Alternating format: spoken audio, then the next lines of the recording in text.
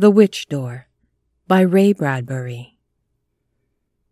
It was a pounding on a door, a furious, frantic, insistent pounding, born of hysteria and fear and a great desire to be heard, to be freed, to be let loose, to escape. It was a wrenching at hidden paneling. It was a hollow knocking, a rapping, a testing, a clawing. It was a scratching at hollow boards, a ripping at bedded nails. It was a muffled shouting, demanding, a call to be noticed, followed by silence. The silence was the most empty and terrible of all. Robert and Martha Webb sat up in their bed. "Did you hear it?" "Yes, again." "Downstairs." Now, whatever it was that had pounded and rapped and wrenched and clawed had drawn into silence, listening to hear if the cries and drumming had summoned help. The winter night lay through the house, silence snowing into every room, drifting over tables and floors, banking up the stairwell.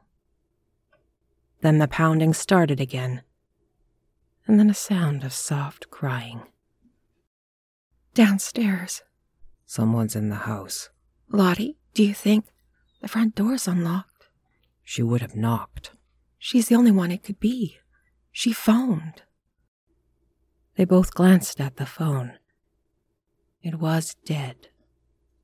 All the phones had died days ago with the riots in the towns and cities. Now in the receiver, you heard only your own heartbeat. "Can you put me up?" Lottie had cried from 600 miles away in the last phone call. "Just overnight." But before they could answer her, the phone had filled itself with long miles of silence. "That might be her," said Martha Webb. "No," said Robert Webb. "Dear God." They lay in their cold room in this farmhouse in the Massachusetts wilderness, back from the main roads, away from the towns, near a bleak river and a black forest. It was the frozen middle of December. The white smell of snow cut the air. They arose. With an oil lamp lit, they sat on the edge of the bed, as if dangling their legs over a precipice. "Whoever it is sounds frightened." "We're all frightened, damn it. That's why we came out here, to be away from cities, riots, all that damned foolishness. Now when we find peace at last, people call and upset us. And tonight, this, Christ." He glanced at his wife.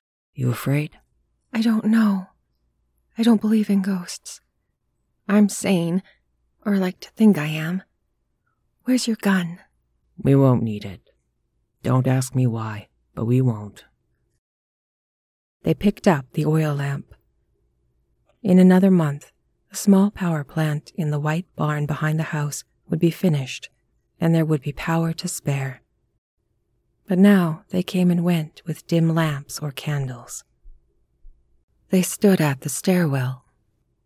The crying, the sadness, and the plea came from below. "She sounds so damned sad," said Robert. "God, I am sorry for her, whoever she is. Come on."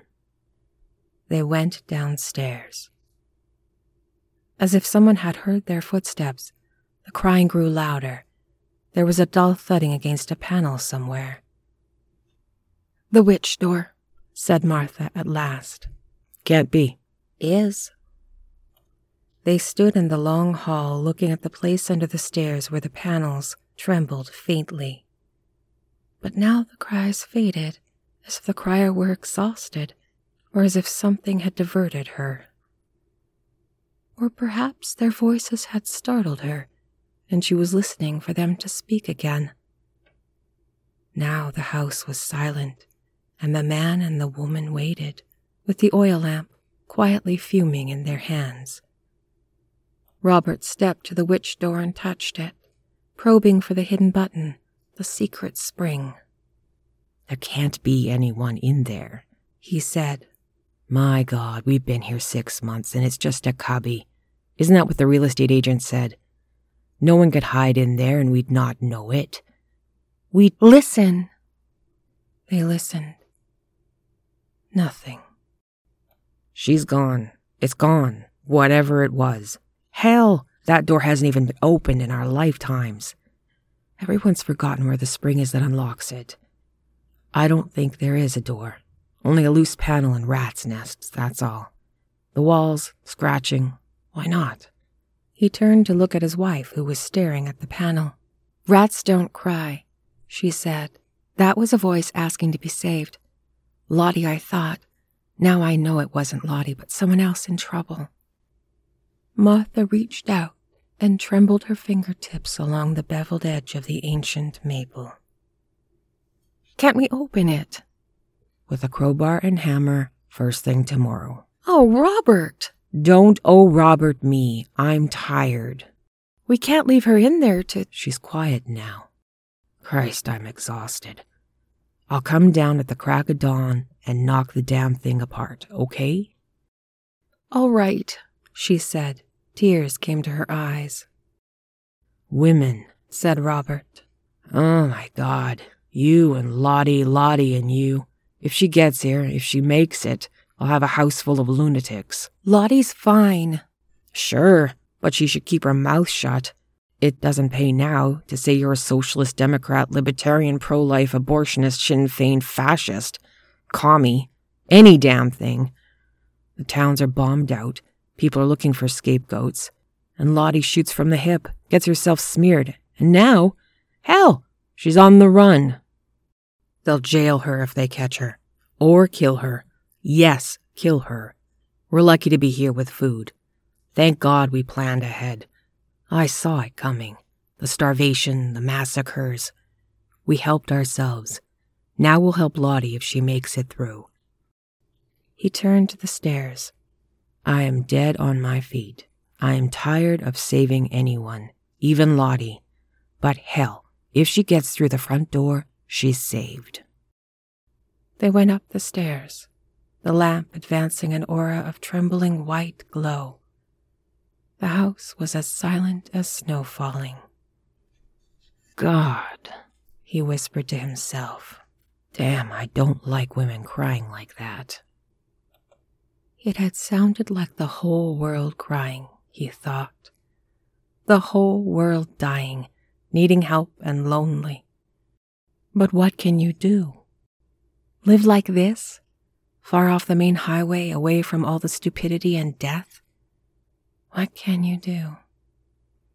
They left the lamp lit and drew the covers over their bodies and lay listening to the wind hit the house and creak the beams and the parquetry.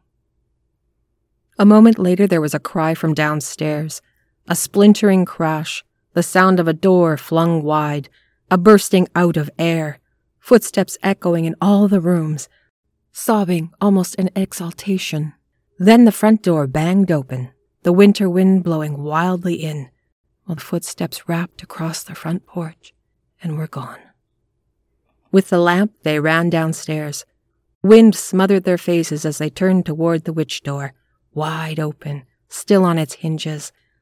Then toward the front door, where they held the lamp out upon the snowing white and darkness with no moon. Snowflakes fell from the sky to the mattressed yard. Gone, she whispered. Who? We'll never know unless she comes back. She won't. Look. They moved the lamplight toward the white earth and the tiny footprints going off across the softness toward the dark forest. It was a woman then, but why? God knows. Why anything? They stood looking at the footprints a long while, until, shivering, they moved back through the hall to the open witch door. They poked the lamp into the hollow under the stairs. Lord, it's just a cell, hardly a closet. And look! Inside were a small rocking chair, a braided rug, a used candle in a copper holder, and an old, worn Bible. The place smelt of must and moss and dead flowers. "Is this where they used to hide people?" "Yes. A long time back, they hid women people called witches. Witch trials. They hanged or burned some of them." Yes, they both murmured, staring into the tiny cell. "And the witches hid here while the hunters searched the house and gave up and left?" "Yes. Oh my God, yes," he whispered. "Rob?" "Yes?" She bent forward. Her face was pale as she stared at the small, worn rocking chair and the faded Bible. "Rob, how old? This house, how old?" "Maybe 300 years. "That old?" "Why?" "Crazy. Stupid." "Crazy?" "Houses old like this, all the years, and more after that. God, feel. If you put your hand in, yes? Would you feel it change? What if I sat in that rocking chair and shut the door? What? That woman, how long was she in there? From way, way back. Wouldn't it be strange?" "Bull."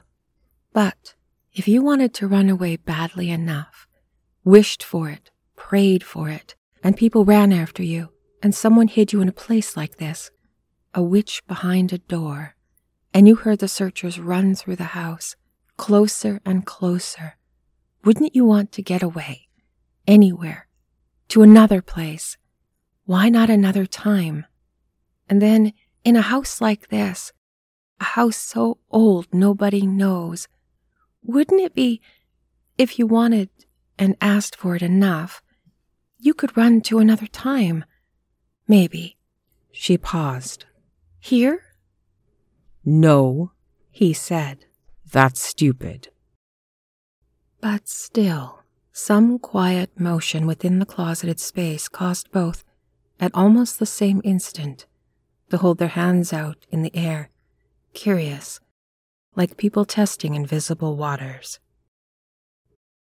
The air seemed to move one way, and then another, now warm, now cold, with a pulsation of light and a sudden turning toward dark. All this they thought, but could not say. There was weather here, now a quick touch of summer, and then a winter cold, which could not be, of course, but there it was. Passing along their fingertips, but unseen by their eyes, a stream of shadows and sun ran as invisible as time itself, clear as crystal, but clouded by the shifting dark. Both felt that if they were to thrust their hands deep, they might be drawn into drown in a storm of seasons within an incredibly small space. All this, too, they thought, or almost felt, but could not say. They seized their frozen but sunburnt hands back to stare down and hold them against their breasts. "Damn," whispered Robert. "Oh, damn." He backed off and went to the open door again to look at the snowing night where the footprints had almost vanished. "No," he said. "No, no." Just then the yellow flash of headlights on the road braked in front of the house. "Lottie!" cried Martha. "It must be Lottie." The car lights went out. They ran to meet the running woman halfway up the front yard. "Lottie!" The woman, wild-eyed, hair wind-blown, threw herself at them. "Martha, Bob, God, I thought I'd never find you. Lost. I'm being followed. Let's get inside. Oh, I didn't mean to get you up in the middle of the night. It's good to see you. Jesus, hide the car. Here are the keys." Robert ran to drive the car behind the house. When he came back around, he saw that the heavy snowfall was already covering its tracks. Then the three of them were inside the house, talking, holding on to one another. Robert kept glancing at the front door. I can't thank you enough, cried Lottie, huddled in a chair. You're at risk. I won't stay long, a few hours, until it's safe. Then, stay as long as you want.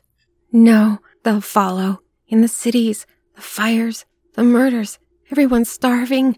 I stole gas. Do you have more? Enough to get me to Greenboro. Lottie, said Robert. Yes? Lottie stopped, breathless. Did you see anyone on your way up here? A woman? Running on the road? What? I was driving so fast. A woman? Yes! I almost hit her. Then she was gone. Why? Well, she's not dangerous? No. It is all right, my being here? Yes, fine. Sit down. We'll fix some coffee. Wait, I'll check. Before they could stop her, Lottie ran to the front door, opened it a crack, and peered out. They stood with her and saw distant headlights flourish over a low hill and dip into a valley. They're coming, said Lottie. They might search here. Martha and Robert glanced at each other. No, thought Robert. God, no. Preposterous, unimaginable. No, none of this. Get off circumstance. Come back, Lottie, in 10 years, 5 years, maybe a year, a month, a week, even tomorrow.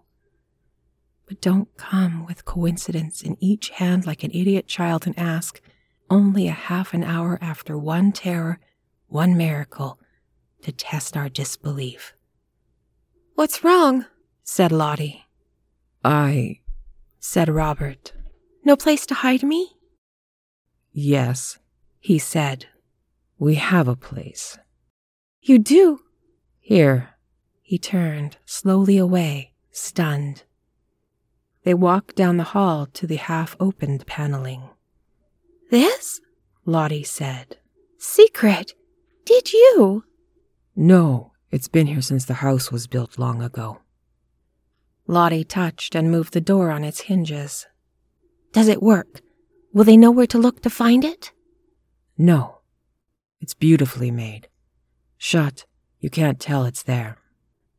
Outside in the winter night, cars rushed closer, their beams flashing up the road, across the house windows. Lottie peered into the witch door as if down a deep, lonely well. A filtering of dust moved about her. The small rocking chair trembled. Moving in silently, Lottie touched the half-burnt candle. Why, it's still warm. Martha and Robert said nothing. They held on to the witch door, smelling the odor of warm tallow. Lottie stood rigidly in the small space, bowing her head beneath the beamed ceiling. A horn blew in the snowing night. Lottie took a deep breath and said, "Shut the door." They shut the witch door. There was no way to tell a door was there. They blew out the lamp and stood in the cold, dark house, waiting. The cars rushed down the road, their noise loud and their yellow headlights bright in the falling snow. The wind stirred the footprints in the yard, one pair going out, another coming in, and they watched the tracks of Lottie's car fast vanishing, and at last gone. "Thank God," whispered Martha. The cars, honking, whipped around the last bend and down the hill and stopped, waiting, looking at the dark house. Then, at last, they started up away into the snow and the hills. Soon their lights were gone, and the sound gone with them. "We were lucky," said Robert. "But she's not." "She?" "That woman, whoever she was, ran out of here. They'll find her. Somebody'll find her." "Christ, that's right." "She has no ID, no proof of herself. She doesn't know what has happened to her. When she tells them who she is and where she came from..." Yes. "God help her." They looked into the snowing night, but saw nothing. Everything was still. "You can't escape," she said. "No matter what you do, you can't escape." They moved away from the window and down the hall to the witch door and touched it. "Lottie?" they called. The witch door did not tremble or move. "Lottie, you can come out now." There was no answer, not a breath nor a whisper. Robert tapped the door. "Hang in there!" "Lottie?" He knocked at the paneling, agitated. "Lottie!" "Open it!" "I'm trying, damn it!" "Lottie, we'll get you out. Wait! Everything's all right." He beat with both fists, cursing. Then he shouted, "Watch out!" Took a step back, raised his leg, and kicked once, twice, 3 times. Vicious kicks at the paneling that crunched holes and crumbled the wood into kindling. He reached in and yanked the entire paneling free. "Lottie!" They leaned together in the small space under the stairs. The candle flickered on the small table. The Bible was gone. The small rocking chair moved quietly back and forth in little arcs, and then stood still.